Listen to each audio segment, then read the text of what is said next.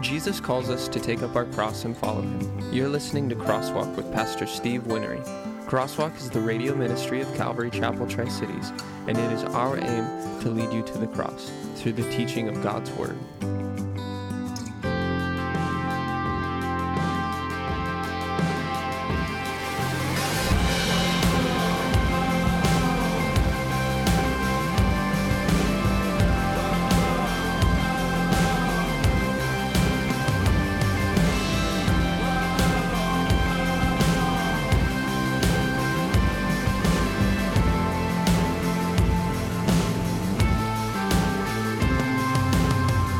And then he goes on and he says, when I bring you back, you're going to be one nation. You're not going to be split up anymore. That did happen after the Babylonian captivity.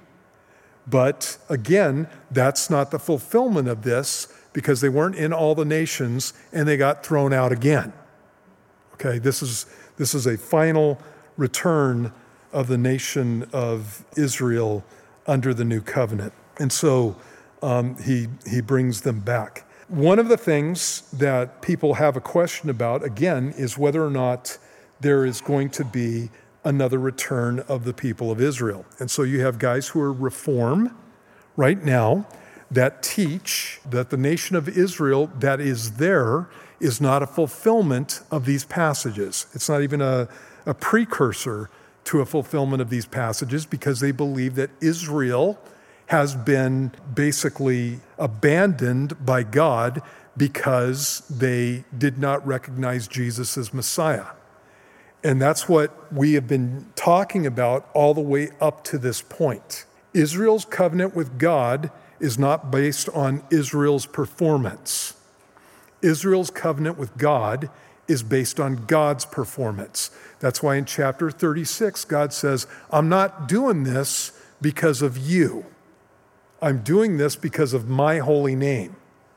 And so you remember in the Abrahamic covenant, God makes a covenant with Abraham based on his performance and not Abraham's performance or Abraham's descendants' performance.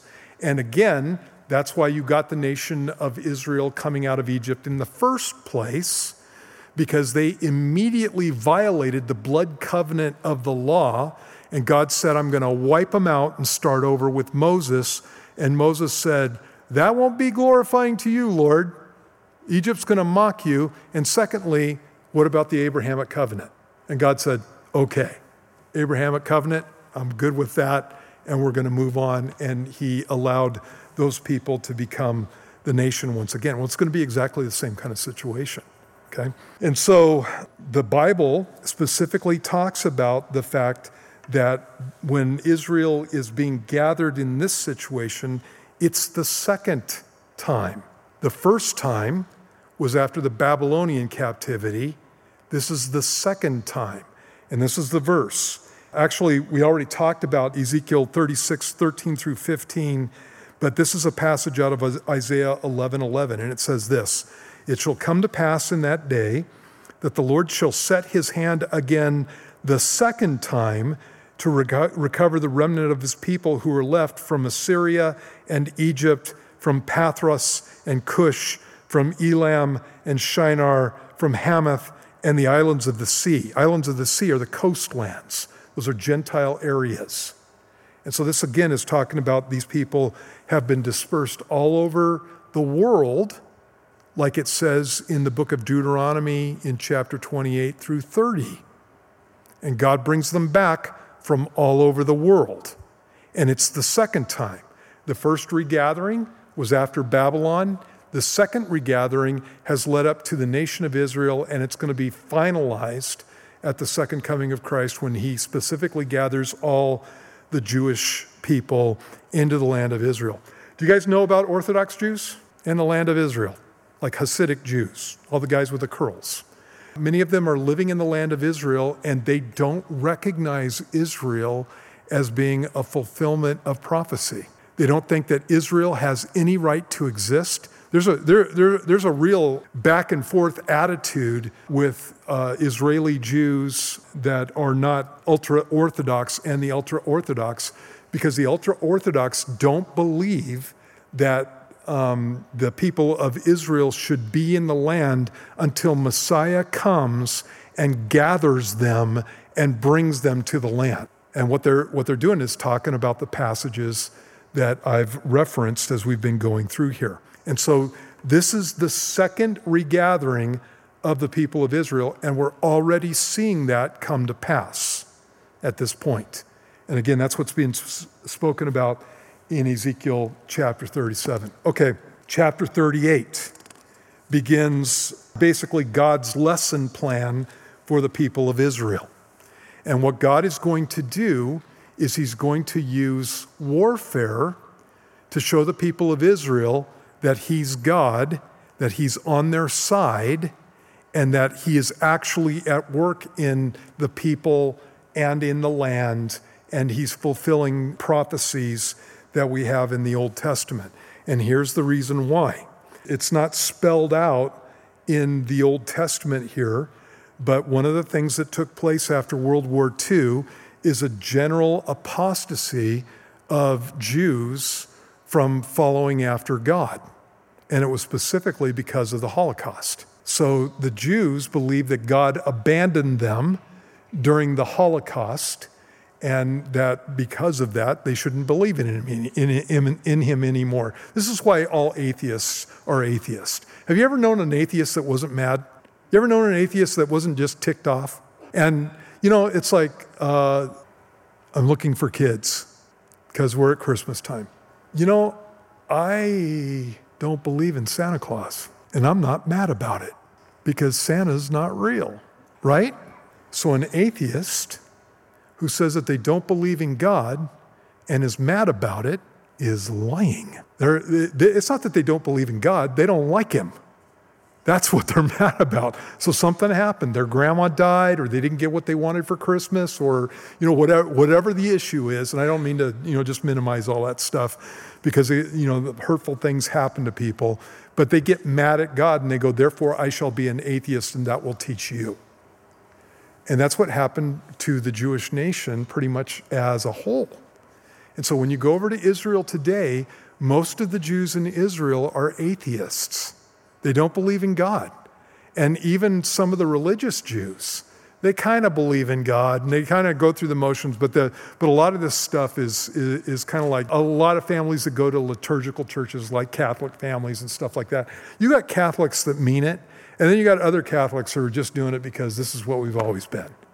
And that's what's going on in Israel to this time. And what God is going to do is he's going to turn these people around, and he's going to bring them back into a real relationship with God where they recognize that he's actually the Lord, that he actually cares about them, and that he actually takes care of them. And he's going to use Ezekiel 38 and 39 to do specifically that. So let's get into that. I only have a few minutes. We'll pick this up next week. It says, verse 1, "Now the word of the Lord came to me, saying, Son of man, set your face against Gog of the land of Magog, the prince of Rosh, Meshech and Tubal, and prophesy against him, and say, Thus says the Lord God, Behold, I am against you, O Gog, the prince of Rosh, Meshech and Tubal. I will turn you around, put hooks into your jaws, and lead you out with all your army, horses and horsemen, all splendidly clothed, a great company with bucklers and shields, all of them handling swords. Persia, that's Iran.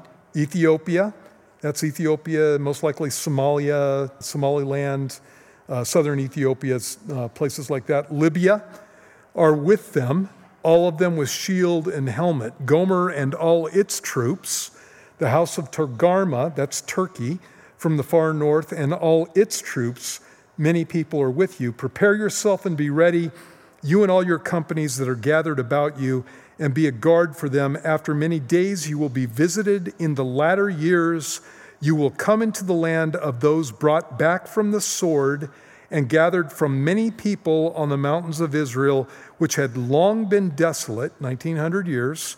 They were brought out of the nations, and now all of them dwell securely. Okay? And so let's go through and talk about some of this stuff. Number one, you got this whole thing with Gog. You guys know that in in the book of Revelation in chapter 20, it talks about Gog and Magog. and it talks about them coming up against Jerusalem, the city of the king, and surrounding it. And that's at the end of the millennial period. And that fire comes out from the Lord and destroys these armies that come against Jesus and all the saints that are there. Okay, and so I'm giving you the short version here, but it talks about Gog and Magog having an uprising at the end of the 1,000-year reign of Jesus.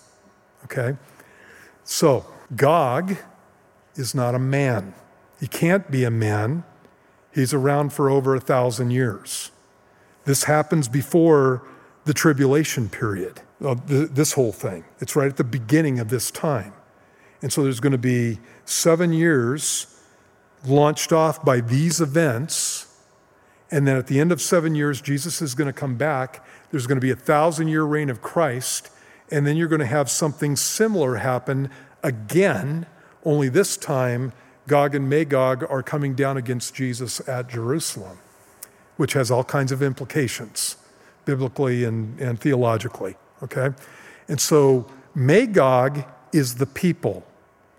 Gog is an individual, and Gog's got to be an individual that can be around for at least 1,007 years. So what's that make Gog? He's an individual. What's that make Gog? Is a man going to last 1,007 years? Anything around that has personhood, that lasts for thousands of years. Angels, what else? Demons. And so I believe Gog is a demon. One of the things that you have with events that are taking place during the last days is you have demonic powers that are at work. We know that when the Antichrist arises, he's going to be empowered by the dragon. It says in Revelation chapter 13, the dragon's Satan. And so he's demonically empowered by Satan himself. One of the things that you also see in the Old Testament, and it's specifically lined out in the book of Daniel, is the fact that you have these angelic presences in certain nations, and that there are spiritual battles that take place. So Daniel, for example, is praying and fasting for weeks, and an angel had been sent to him, but he was held up for 21 days by the prince of Persia. Persia at that point was the major kingdom on the planet. And there is some angelic being that is holding up the angel that's supposed to come to Daniel. And the angel says, after I'm done talking with you, Daniel, I'm going to return and fight against the prince of Persia. And Michael, the archangel, is going to be one who stands with me against him. And so you have this weird thing going on behind the scenes spiritually. And it has to do with nations, and specifically influential nations. And so the most influential nation at the time that was written in the book of Daniel is Persia. And so you can imagine that Satan would be focusing on Persia, because that's how he's going to cause the most ruckus on the planet. Okay?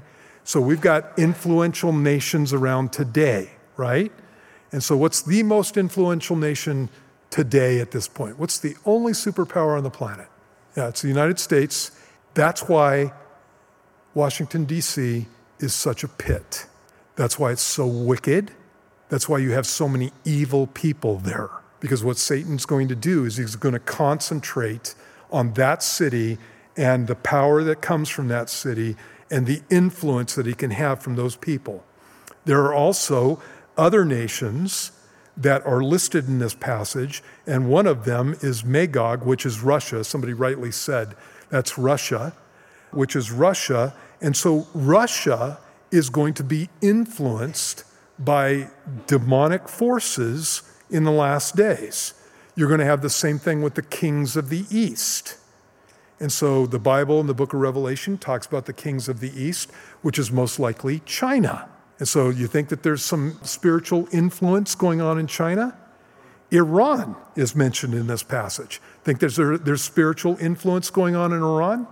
Turkey is mentioned in this passage. Think there's spiritual influence going on in Turkey at this point. And so that's what we're talking about. And so again, I think that Gog of the land of Magog is speaking about the demonic or the demon that's behind the rulership of the land of Russia. And that could be very well, this could very well be fulfilled by Putin. The guy's kind of a crazy guy. And he wants to go around and conquer places, right? And that's what we've got in this passage right here. Okay, so it talks about the army of Gog, and all these nations are under Magog in this passage. And Gog specifically is the ruler of Magog. Gesenius is a Hebrew lexicon, and the Rossi, the Mashi, Herodotus, Pliny, and Strabo, the Tiberini, Josephus also called these guys the Scythians. The Scythians inhabited an area north of the Black Sea from Ukraine to southern Siberia. And so when Russia is mentioned in this passage, it's mentioned with its family names. So the original peoples that went and settled Russia are guys Magog, Meshech, Tubal. These are guys that you find in the Bible. For example, in the Table of Nations in Genesis chapter 10. And so their family names are mentioned because you can change the name of your country, but you can't change the name of your family. And it's like that all the way through this passage. We know who these people groups are. We know where they started out. We know where they end up for the most part. And so Magog is talking about Russia. It talks about their army. It talks about their weapons. Let's talk about the weapons for a second. He says in the passage, verse 4, I'll turn you around, put hooks into your jaws, and lead you out with all your army, horses and horsemen, all splendidly clothed, a great company with bucklers and shields, all of them handling swords. Okay? So you look at that, and when you read that, it's like, okay, well, this can't be talking about modern warfare because you've got horses and you've got swords and you've got shields and all that kind of stuff. Can't be talking about modern warfare, or can it? Okay, here's one thing that most people don't know. In World War II, horses were used. All you World War II buffs, you know that horses were used in World War II. One of the reasons that the Poles lost so quickly to the Germans is because the Germans were using mechanized warfare while the Poles were literally doing cavalry charges with horses. They got slaughtered. And so World War II included horse warfare. The Germans used horses too, and so did the Allies. In any case, you have that all the way up until the mid-20th century. But here's the thing about Hebrew. Hebrew is not like English, and it's not like Greek. So in English, when we say horse, we mean horse, right? Unless you say something like iron horse, and then you mean a train engine, right? So when we say horse, we mean horse. The word for horse in Hebrew is leapers. It's literally the word leapers. And it is translated in Jeremiah 8:7 as a swift, talking about the bird, as a crane in Isaiah 38:14. It's also translated as swallow. So it can be talking about a horse, it can be talking about birds, or it could be talking about something else. Okay? When the Bible was translated and became popularized in English, it was basically the King James Version. There were the Geneva Bibles and some others before that point, Wycliffe's Bible translation and stuff. But basically the King James Version is the version that popularized the Bible in English. That was written in the early 1600s. And so when you're translating Ezekiel chapter 38 in the early 1600s, and you're talking about an army, and you're talking about warfare in which people are riding into warfare in the early 1600s, what are you talking about? You're going to be talking about horses. You're not going to be talking about tanks. You're not going to be talking about APCs. You're not going to be talking about helicopters. You're not going to be talking about anything like that. You're going to be talking about horses. And that is not what the translation is. The translation is leapers. And so if we're talking about modern warfare, these would be troop carriers that you could call in ancient Hebrew leapers. So what could that include? And so it might be talking about tanks. It might be talking about armored personnel carriers. It might be talking about planes. It might be talking about helicopters. It might be talking about all kinds of things, if you want to translate it leaper. Then it says, all splendidly clothed, a great company with bucklers and shields. The term for shield is a term that means a protector or a defense. The term for buckler is a term that means a thorn or a hedge or hooks, and it's got a connotation to it of being cool or cold. And so basically, when you're talking about shields and bucklers, you're talking about something that's used for defense.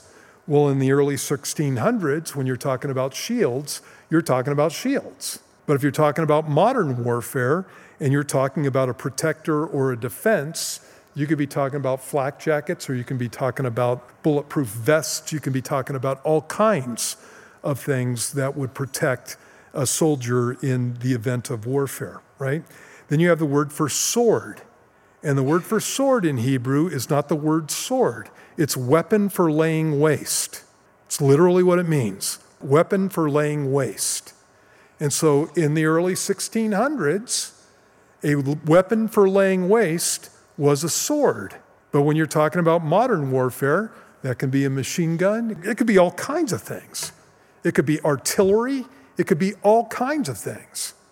And so when you're reading that passage, it says the army comes with leapers and those who are riding them, and defensive weaponry and weapons for laying waste is literally what it says there. And so I'm just letting you know that the language that's used there does not confine this to ancient warfare, because again, it's Hebrew. When you go through and you look at the allies, Persia again is Iran, Ethiopia is South Egypt, the Sudan, northern Ethiopia, Libya also possibly contains Somaliland.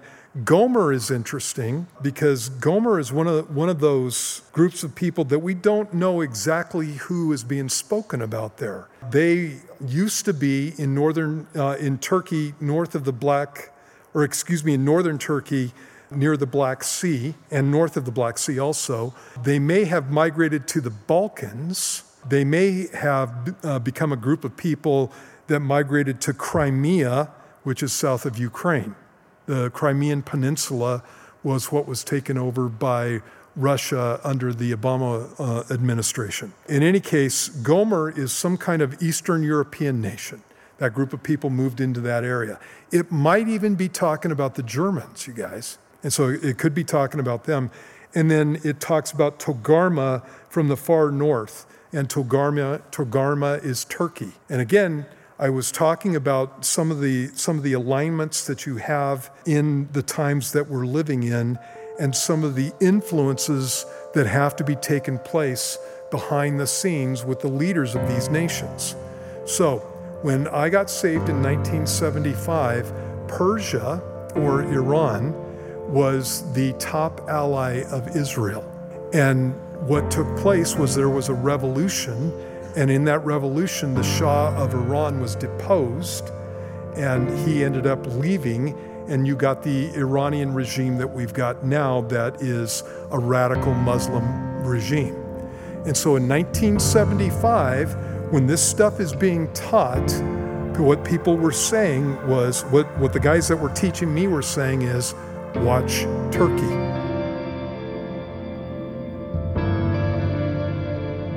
You've been listening to Crosswalk with Pastor Steve Winnery.